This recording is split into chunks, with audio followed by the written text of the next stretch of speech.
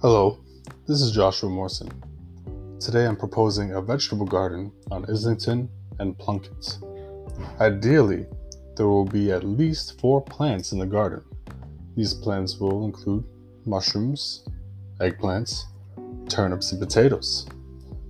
I would search for young entrepreneurs and youth looking to complete community service hours to complete the paving process, as it would benefit everybody involved through real life experience.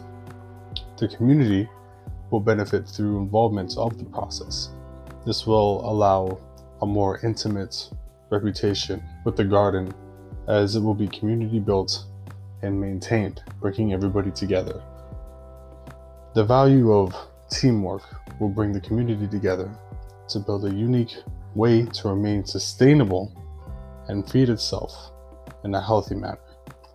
This project is important to the community and planet because it will be a demonstration of how being green is realistic.